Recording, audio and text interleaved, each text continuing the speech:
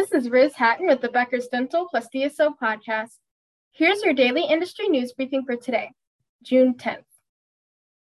First, Sonrava Health, a multi-specialty health and wellness company, is the new parent company of Orange, California-based Western Dental. The company also added another dental group, Fort Worth, Texas-based Brident Dental and Orthodontics, to its network, according to a June 9th news release.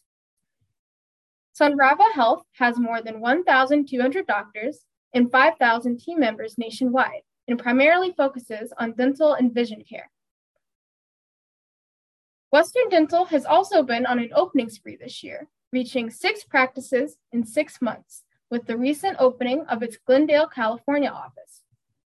In the past 6 months, the 357-location DSO expanded its network by adding 6 practices throughout California, according to a June 7th news release.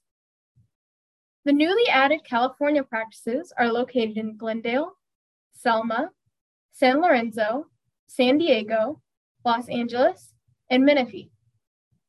In addition to California, Western Dental has practices in Texas, Arizona, Alabama, and Nevada. If you would like the latest dental and healthcare industry news delivered to your inbox every afternoon, subscribe to the Becker's Dental plus DSO Review e-newsletter through our website at www.beckersdental.com.